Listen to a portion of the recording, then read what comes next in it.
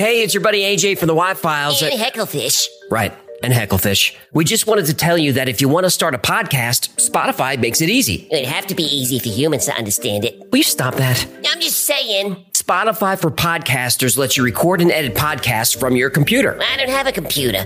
Do you have a phone? Of course I have a phone. I'm not a savage. Well, with Spotify, you can record podcasts from your phone, too. Spotify makes it easy to distribute your podcast to every platform, and you can even earn money. I do need money. What do you need money for? You kidding? I'm getting killed on Guppy support payments. These 3 ex-wives are expensive. What, you don't want to support your kids? What are you, my wife's lawyer now? Never mind. And I don't know if you noticed, but all Y-Files episodes are video, too. And there's a ton of other features, but we can't be here all day. Will you settle down? I need you to hurry up with this stupid commercial. I got a packed calendar today. I'm sorry about him. Anyway, check out Spotify for podcasters. It's free, no catch, and you could start today. Are we done? We're done, but you need to check your attitude. Excuse me, but I don't have all day to sit here and talk about Spotify. Look, this would go a lot faster if you would just let me get through it without... Today's episode of the Y-Files is brought to you by Established Titles. Ed and Lorraine Warren are maybe the most famous paranormal investigators in history. They've worked on more than 10,000 cases, some of which have been made into books and movies. The Conjuring films are based on the work of the Warrens. Today we'll look at a few of their scariest, most disturbing cases. So turn off the lights and put the little ones to bed. It's gonna get spooky.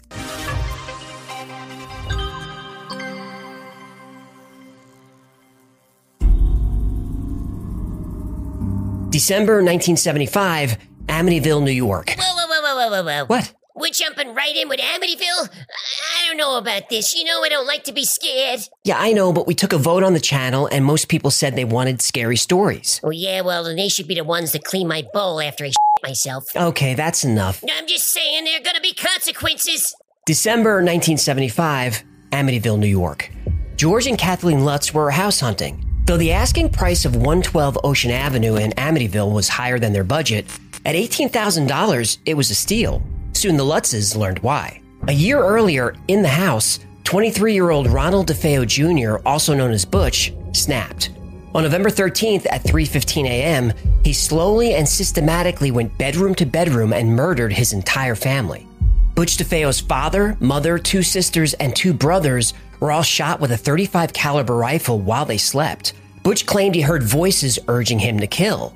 His attorney, William Weber, tried the insanity defense, but it didn't work. In November 1975, Butch was sentenced to 6 consecutive life sentences. 1 month later, George and Kathleen Lutz, along with their 3 children, moved in to the DeFeo house. The Lutzes weren't that religious, but they asked a local priest to bless the house. While the family was unpacking, Father Pecoraro was in an upstairs room praying. As soon as he splashed holy water, the priest heard a voice that said, "Get out." Father Pecoraro didn't tell the Lutzes specifically what happened, but he warned them not to use that second-floor room for a bedroom and stay out of the room altogether if they could. Did they stay out? They wish they did. I don't like this. Within a few days, the Lutzes noticed strange activity. At first, it was just sounds, doors slamming, footsteps, strange mumbling. Then the house wouldn't get warm, no matter how high they turned up the heat. So they kept a fire going day and night. George sometimes saw demonic faces in the fire. Missy Lutz, then 5 years old, started talking about an imaginary friend named Jody. Green slime was found oozing from the walls and through keyholes. Doors and windows were found suddenly damaged. One night, George saw his wife Kathy transform into an old woman who looked like a witch. He saw hoof prints in the snow leading into their house. George would wake up at 3:15 every morning, the same time the DeFeo family was killed. One night, he heard his children's bed slamming up and down on the floor, but he couldn't do anything about it because he was paralyzed in bed by an unseen force. Later that night, he saw his wife levitating and moving across the bed. The next morning, after only 28 days, the Lutzes had enough. They left the Amityville house and all their belongings and moved in with friends. And that's when they brought in the Warrens. On March 6th, Ed and Lorraine Warren conducted a seance in the house with several psychics. Lorraine, a clairvoyant, said she encountered Butch's spirit during the seance and felt what she described as an overwhelming feeling of horrible depression. The inhuman, the diabolical, are attracted to where tragedies occur, just like a moth would be attracted to a light. And when the Lutz family moved in 13 months after these murders, they were still using some of the furniture that was in there. Ed Warren said the house was possessed by demons. The psychic team took a series of time-lapse photos of the upstairs landing. None of the photographs showed anything out of the ordinary, except one. Keep in mind that Butch DeFeo's little brother John was only 9 years old on the night he was killed. The photo shows, peering out from one of the bedrooms, a little boy with glowing eyes. After the Lutzes moved out of the house, things returned to normal. 2 years later, they would tell their story to author Jay Anson, who released the book, The Amityville Horror. The book was an instant sensation, selling over 6 million copies. The story gained even more notoriety in 1979 when the movie Amityville Horror hit theaters. Since then, 12 books and a total of 28 films have been inspired by the story. Today, the Amityville house looks much like it did in the 70s. After all this time, it's still one of the most famous and frightening houses in the country, and maybe the world.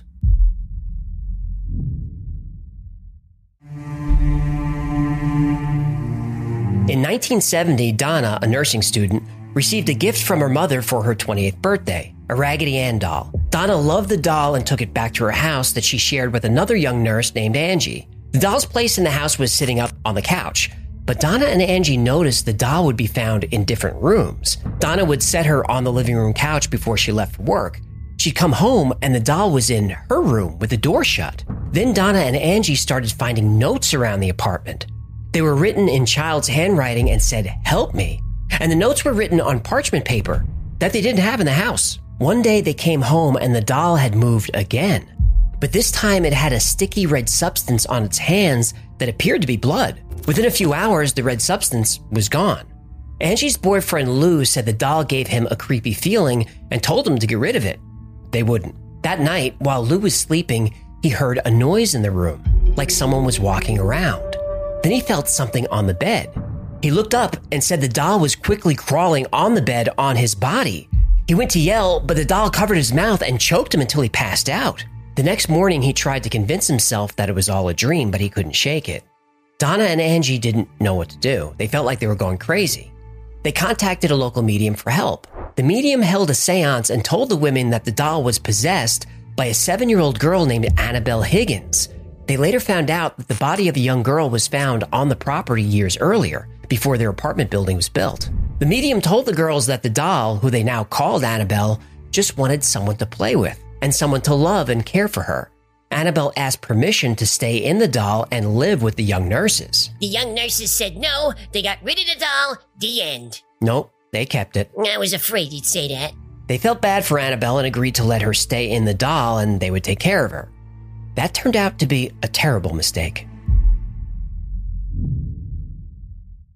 After the medium left, Angie and Donna explained the story to Lou to try to get him to come around. He said the story just made it worse. Get rid of the doll. They still said no. Over the next days and weeks, the strange activities continued.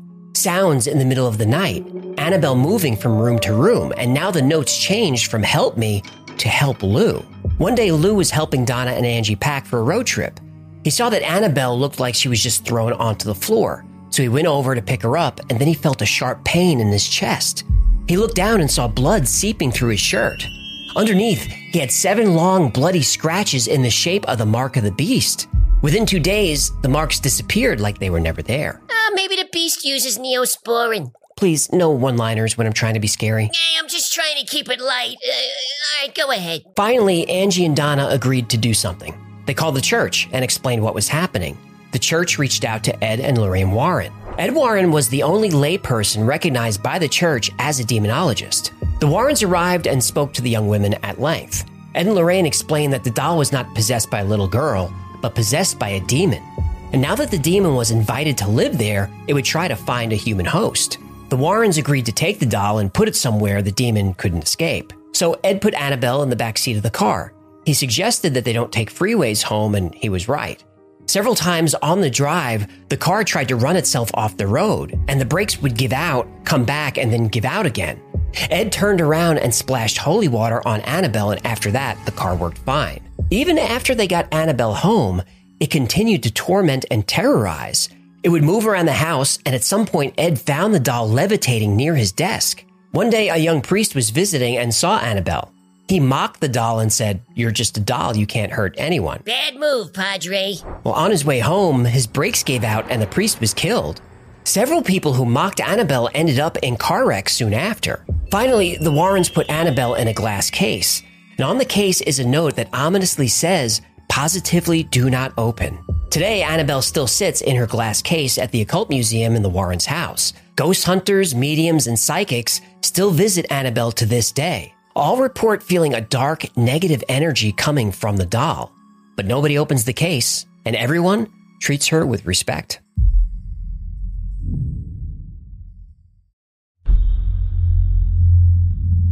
When The Conjuring was released in 2013, it was praised not just for being extremely scary, but for feeling like a true story. That's because it is. In January 1971, the Perron family moved into an old farmhouse in Harrisville, Rhode Island. Almost immediately, Carolyn, Roger, and their 5 daughters saw strange things happening. Like most of these stories, the first activity was so small that it would go unnoticed, like things being out of place. Carolyn would notice that her broom would never be in the same place she left it. Then the noises started. Loud thuds, footsteps, and the sounds of people moving around in the kitchen. One day, Carolyn found muddy footprints and small piles of dirt on her freshly washed kitchen floor.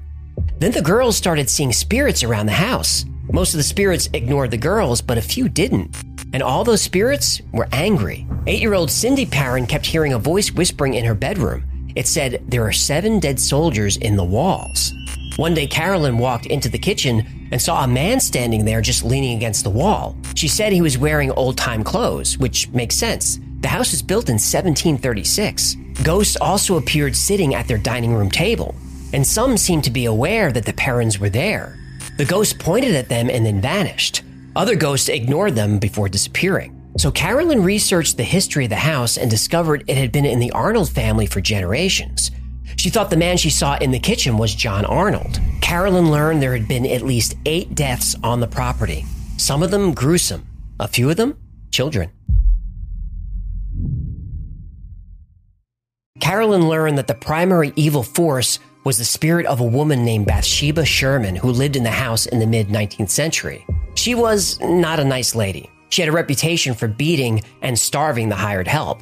While her husband Judson farmed the land, she took care of the house. Bathsheba had 4 children, 3 of whom died very young. Local legend claims Bathsheba was a witch because an infant, while in her care, mysteriously died. The cause of death was determined to be a sewing needle that impaled the baby's skull. Locals believe that this was an offering to the devil, but Bathsheba was never convicted of any wrongdoing. When Bathsheba died, legend says she turned to stone. The parents said that at 5:15 every morning, there would be the smell of rotten flesh in the house, and the air would become terribly cold and the heat wouldn't work. One especially scary night, Roger Perron's bed was lifted into the air and dropped. Soon Carolyn started feeling like Bathsheba was trying to make her kill her children the way Bathsheba killed hers. That's when the Perrons called Ed and Lorraine Warren for help. The Warrens spent a few hours walking the house and talking to the Perrons. Then they performed a seance against Roger Perron's wishes. Here's Roger in his own words. The Warrens came over and they did the seance in the house, and that was not a good thing. I was against it, but they did it anyway. And 3 to 5 minutes into the seance, and my wife got her whole body went out of shape and extorted. And it was like an extortion. Somebody was squeezing her, and her chair got off the floor and came right into me into the next room. And I tried to help her. You know, she was completely out of this world at that point, speaking crazy words. And I tried to help her. At that point, Roger had seen enough. He actually punched Ed in the mouth and threw the Warrens out of the house and told them never to return. But soon after the seance, the haunting stopped.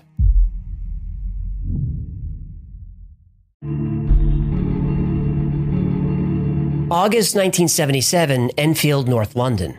This is considered one of the events that proves the existence of poltergeists. Peggy Hodgson had just put her children to bed when she heard the sound of a chair being dragged across the bedroom floor. Peggy went into the room and her daughters were under their blankets, terrified. The chair was upside down on the floor, and they said they didn't do it. They said the chair moved on its own. So Peggy turned out the lights and then heard the sound of scraping. When she turned the lights back on, she saw a dresser slide 18 inches across the floor.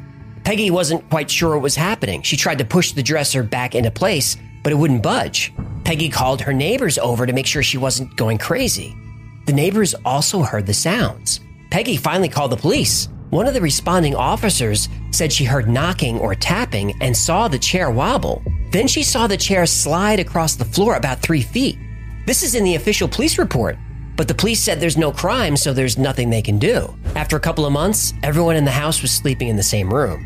And then the activity got worse. Voices of an old man started coming from Janet, and her lips weren't moving. This voice is coming from an 11-year-old girl. Well, perhaps you've got something to say to them. Yeah. I'd like to know how you make this noise without bashing Janet's vocal cords to pieces. If I do it for half a minute, I get a sore throat. There's choices here. Peggy didn't know where to turn, so she went to the media. Soon reporters and paranormal investigators descended on the family, performing test after test. There are photos of Janet being levitated out of bed. There's video of knocking sounds responding to questions from mediums. Guy Playfair was a writer and parapsychologist with the Society for Psychical Research. He spent a great deal of time with the family. He witnessed a lot of poltergeist activity with his own eyes. By 1978, the Enfield poltergeist attracted the attention of Ed and Lorraine Warren. At this point in time, the Warrens were icons in paranormal research. They flew to London to investigate. Ed Warren was convinced there was a demonic presence. The voice coming from Janet said its name was Bill and that he lived and died in the house. The voice said that he had died of a brain hemorrhage while sitting in a chair. Bill's son confirmed all of that was true. Some months later, Gross was contacted by Terry Wilkins, whose father Bill was buried in a nearby cemetery and had lived at the house before the Hodgsons moved in. I had an hemorrhage and I fell asleep and I died in a chair in a corner downstairs. Astonishingly, the voice had described the precise circumstances of Bill Wilkins' death. But it describes exactly how That's exactly what happened. He died in the chair, down in the living room. In all, there were more than 30 witnesses who saw furniture moving, objects flying around, cold breezes, physical assaults, pools of water appearing on the floor, graffiti, and matches spontaneously igniting. The Enfield poltergeist tortured Peggy, Janet, and the entire family for 18 months. It almost ruined their lives. Then, as quickly as it started, it stopped.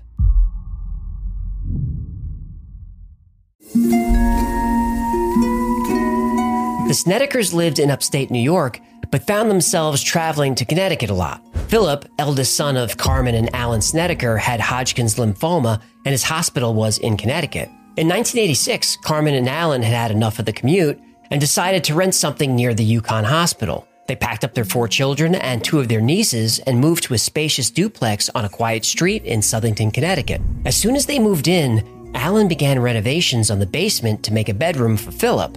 While cleaning out some rusty tools and other basement junk, he found an old piece of equipment he didn't recognize. It looked like a pump with a couple of old tubes coming out of it. Turns out, it was embalming equipment. For? Corpses. No! Alan kept renovating. He found 2 rooms. One was the embalming room, complete with equipment and rusty floor drains. The other room was a casket display room. No. The Snedekers now realized why the rent was so low on such a big house. It used to be a funeral home. The Hallahan Funeral Home, to be exact. Philip's bedroom would be the former casket room. And almost immediately, he heard strange sounds and voices. He saw dark figures moving in the shadows. He saw a man with white hair and a pinstripe suit. One night, he saw bodies stacked up against the wall. Philip was so frightened, he asked to sleep in the hospital, which his parents didn't allow. Carmen thought Philip was hallucinating because of his cancer medication. But then everyone started seeing and hearing things. How many bodies passed through that house over the years? Well, it was a funeral home for a few decades, so... Thousands of bodies. Yeah. Nope. The Snedekers knew they had ghosts. At first, the ghosts just made sounds and moved things around the house. They would find light bulbs unscrewed from their sockets, but still somehow emitted light. And all through the house was the smell of feces and decay. It became unbearable. The entire family was terrified. And just when they couldn't take it anymore, the ghosts became violent. What began as strange sounds, smells, and visions of spirits soon became much more. The spirits became physically violent.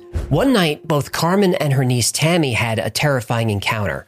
Carmen woke up and felt a dark energy around her. She couldn't see anything, but she felt cold hands reaching under her pajamas and grabbing at her underwear. Then she heard an evil laugh. Carmen's niece had the same exact encounter, but she was scared. Whoa, what was that? Well, you can't say scared. We'll get demonetized again. Oh, we don't want that. No, we don't. So we'll censor it and the grown-ups out there can fill in the blanks. Good thinking. Eventually, both Carmen and her husband Alan were scared by the entity multiple times. One night, Carmen finally saw the ghosts. One had long white hair and white eyes. The other had black hair and black eyes. That's when they called Ed and Lorraine Warren. The Warrens and their team of investigators spent 9 weeks in the Snedeker house. And during that time, they saw everything the Snedekers reported. Members of the team were pushed, slapped, even knocked to the ground. Ed and Lorraine searched the history of the home. They discovered that one of the morticians who worked there was a necrophiliac. Definition? Oh, he had a thing for corpses. Worst hobby ever. Ed said that the spirit infused the home with evil. The Warrens felt that an exorcism would work, and after the house was cleansed, the Snedekers moved out. Then the Warrens hired author Ray Garton to document everything that happened in the house. The documentation of these events became the book In a Dark Place, The Story of a True Haunting. The Snedeker case was also made into the movie The Haunting in Connecticut, released in 2009. Since the Snedekers moved out, nobody has reported anything strange in the house since. And the owner makes sure to tell all renters that it was once a funeral home, and that the renters should keep that in mind before they sign the lease. Ed and Lorraine Warren are possibly the most successful paranormal investigators in history.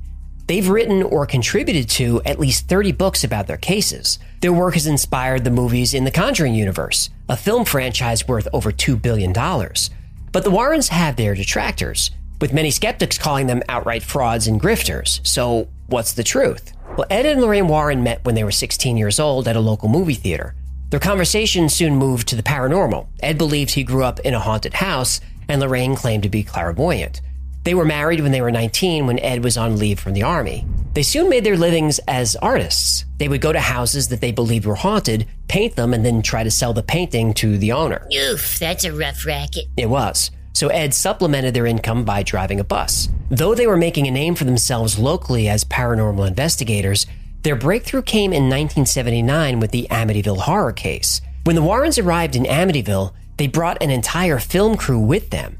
Unfortunately, the film crew didn't capture anything except for the moanings of a few psychics. Yeah, and the ghost boy. Right, the ghost boy on top of the stairs. Yeah, that's a creepy photo. But it's actually a photograph of Paul Bartz. Oh, the mall cop? No, Paul Bartz was one of the investigators. He doesn't have glowing eyes. That's just light reflecting off his glasses. The cameras snapped a picture of him when he was setting up some equipment. But the photo became so famous that nobody bothered to refute it. Now, the Lutzes did call Father Pecoraro to bless the house, which he did. He also said there was nothing strange about the house. It was a peaceful and lovely home. Other parts of the story are also a little sketchy. The Lutzes couldn't have seen hoof prints in the snow because there was no snow at that time. And all the damage that supposedly happened to the house didn't. Doors, windows, the entire house was in perfect shape when they moved in and when they left. The Amityville story was actually created by Butch DeFeo's lawyer, William Weber, and the Lutz family. One night they were discussing a way to help each other. Weber wanted an insanity verdict for Butch DeFeo. He was also working on a book deal. The Lutzes were struggling financially and they liked the sound of a book deal. Weber said that after 4 bottles of wine, their meeting turned into a creative writing session. But the Lutzes didn't like their cut of Weber's book deal. Author Jay Anson offered the Lutzes 50-50. That they liked. And with millions of books selling like crazy and movie offers coming at them, it was in their financial interest to stick with the story. The Amityville horror story is definitely debunked. The next case we talked about was Annabelle, the possessed doll. This story is easier to track. It's basically a retelling, beat for beat, of the Twilight Zone episode Living Doll, which aired in 1963 on CBS. Here's the synopsis. Eric Streeter is upset when his wife comes home with her daughter Christy, having bought her yet another doll. Christy loves her new talking Tina doll, but her stepfather takes an immediate dislike to it. Anytime he is alone with the doll, it spouts abusive comments to the effect that it hates him and that it's going to kill him. My name is Eric Strader, and I'm going to get rid of you. You wouldn't dare. It's a great episode, and every Twilight Zone fan knows it. Ed and Lorraine were apparently fans of the show too and co-opted the story. Still not convinced? The mother's name in the Twilight Zone episode was Annabelle. We can call that one debunked. Now, how about Bathsheba Sherman, the witch that tormented the Perrons as portrayed in The Conjuring? When The Conjuring was released in 2013, the owner of the house at the time, Norma Sutcliffe, was tortured. By the witch? No, by movie fans. She released a video that year complaining about how her property was descended upon by horror fans. At all hours, day or night, there would be people in her yard, exploring the barn on her property, and even sticking cameras and phones through her window. She was furious. She even sued Warner Brothers over this. In her video, Norma goes on to debunk basically the whole story. Bathsheba was a real person, but that's about all the story gets right. She never lived in that house, never killed anyone. By all accounts, she was a lovely woman. She died peacefully at the age of 73. So, very little murdering of children? Very little. None, actually. Her last act before she died was to provide for her grandchildren's education. Norma lived in that house for years. She said nothing strange happened in the house before or since. Now, maybe Norma Sutcliffe just got lucky and the house was haunted when the parents were there. Maybe. They got a few juicy book deals and a movie out of the story. So they said and continue to say their story is true. Oh, the Perrons didn't reach out to Ed and Lorraine Warren for help. The Warrens just showed up. That's something they did a lot. They finally left when Mr. Perron punched Ed in the mouth. So, Bathsheba Sherman and The Conjuring? Debunked. The Snedekers case is another one that doesn't make the Warrens look good. Ray Garton, the author that Ed Warren hired, really struggled writing the book. It was difficult with the family involved. They were going through some serious problems like alcoholism and drug addiction. They could not keep their story straight, and I became very frustrated. It's hard writing a nonfiction book when all the people involved are telling you different stories. When Garton told Ed Warren about this, Ed said, "Oh, they're crazy. Only crazy people call us." So Garton asked what he's supposed to do about the book. Ed says, use what works and just make the rest up. Just make it scary. And this was not the first time Ed Warren hired a horror writer for help. Not a journalist, not a biographer, a horror fiction writer. Also, what's not widely reported is that Philip, their son with cancer, was caught touching and trying to rape his cousins. He even got pretty close once. Police took him to a mental hospital where he was diagnosed with schizophrenia. And schizophrenia could certainly explain why he was seeing and hearing things. Yeah, but it wouldn't explain why everyone else was. No, but the Snedekers lived in the house for 2 years without an incident. But after they got behind on the rent and their landlady had begun eviction proceedings, suddenly the house was haunted. Also, their story has a lot of details that sound like the movie The Entity, which was popular and super scary. What's also not widely reported is that the family dealt with alcoholism and drug addiction, which makes everything worse. In fact, Ray Garton said that while he was working on the book, he never actually saw Philip, and the Snedekers never mentioned what kind of cancer he had. He did speak to Philip on the phone, and Philip told him that when he stayed on his medication, the ghost stopped. Then Philip's mother quickly ended the call. Ray Garton and some of the Snedekers' neighbors suspected the family might have been using cancer as a cover story for Philip's mental health problems and drug addiction. And despite their claims, they were fully aware that the house was a funeral home. And there was a tenant living in the upstairs apartment who never saw or heard anything. The Snedekers' neighbors, their landlady, even the person writing the book about the case, all said the story was made up. This one is safely debunked. The Enfield poltergeist is a tricky one. We know at least some of the story was a hoax because Janet admitted to it, and the kids were caught multiple times faking so-called paranormal incidents. And people say the voice was coming from her without her mouth moving, but there's plenty of video of her mouth moving. And the photo of Janet levitating above the bed looks a lot like her jumping off the bed. And that picture was taken with a motion-controlled camera in the girl's bedroom, so nobody else was in the room to confirm what actually happened. This was another case where the movie exaggerates the Warrens' involvement. Again, they just showed up uninvited. They stayed for a few hours, looked around, and left the following day. Ed Warren did have a chance to speak to Guy Playfair, the investigator who spent the most time with the family.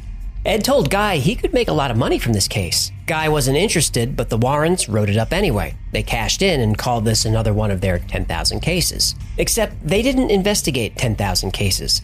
If they did one case a day without a day off, that would take them 27 years.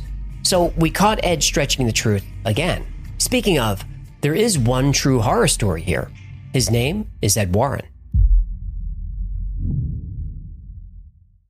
Warner Brothers' multi-film, multi-billion-dollar Conjuring franchise follows Ed and Lorraine Warren, a devoutly religious, happily married couple who travel the world, helping rid frightened families of ghosts and demons. Here comes the bat! But just weeks after the release of the first film in 2013, the studio learned about allegations made against Ed Warren. According to Judith Penny, Ed Warren initiated a relationship with her when she was only 15.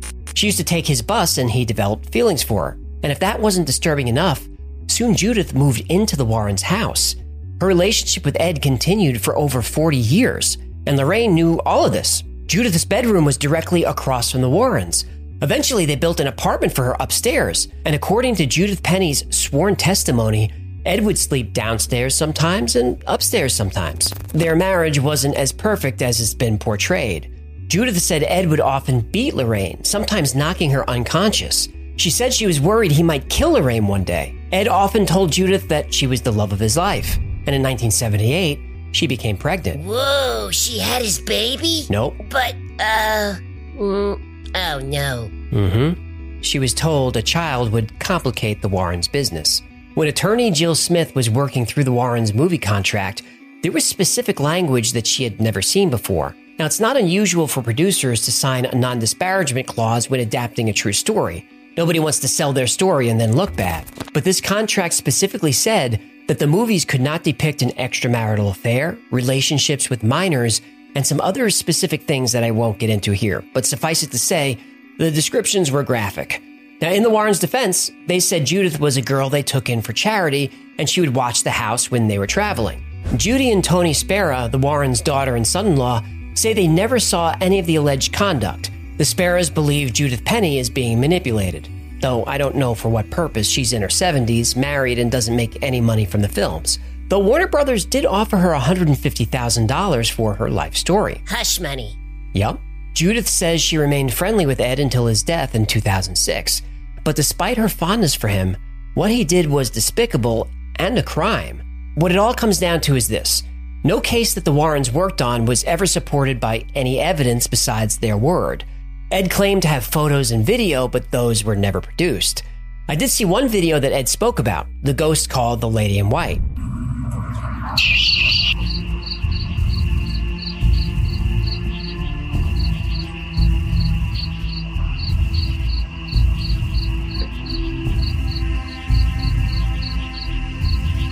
Now that's a pretty compelling video, but Judith Penny said Ed told her to put on a white dress and walk around a cemetery, so she did. Now, I'm not saying ghosts aren't real and that the Warrens lied about everything. I am saying they lied about some things, and because of that, we have to question everything they say. Ed Warren was a self-proclaimed demonologist. He said that anyone who was possessed by a demon, he could find and eradicate it. I guess he would know. Ed Warren had a few demons of his own. Today's episode is brought to you by one of the most unique sponsors we've ever had, Established Titles. And that doesn't sound like VPN software. It's not. Huh, nice change of pace. Established Titles let you buy as little as 1 square foot of land in Scotland, and this allows you to call yourself Lord, or Laird as they say, or Lady. Also, Established Titles plants a tree with every order, and is partnered with great charities like One Tree Planted to... Whoa, hold on. What? Did you just say I could buy land in Scotland and become a lord? Yup. You can even use the title on your credit cards, plane tickets. Online dating profile? Yup. So... I want it. Well, there's more I want to tell you about this. I want it now. Lord Hecklefish commands ye. Fine. Yo, get the door. That's my lord package. Hello? I hear it. With a little bit of luck, when temptation comes, you'll skip right in. You're kidding me, right? What is this? What is this, my lord, if you don't mind?